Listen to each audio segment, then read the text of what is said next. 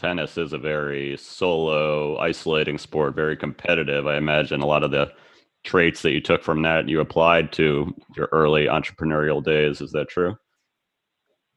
Yeah, no, I would say that's exactly right. And just being a college athlete helped me with time management, helped me with teamwork, the dynamics of a team, all that stuff helped tremendously. But yes, in tennis, what I still love about tennis is that it's all up to you.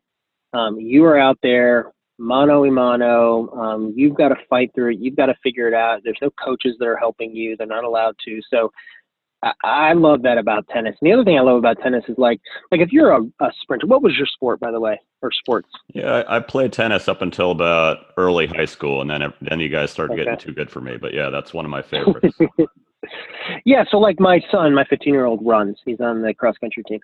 He can sort of line up at the race and know what place he's going to come in. Hmm. It's like he's not going to beat the number one guy ever. I mean, it's just the guy is running.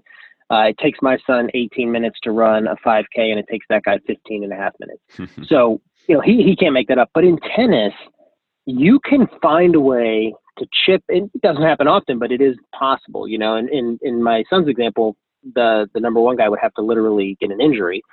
But in tennis, you might have a style that can match up well against somebody, or you can outthink them. It's just so like I love the idea that everything's possible. And then I love about tennis is there's no time limit.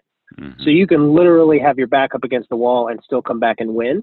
And that I love. Most sports, it's not that way. You're deep in the fourth quarter. There's no way you can come back. With tennis, there's always a chance, which I think applies to entrepreneurship.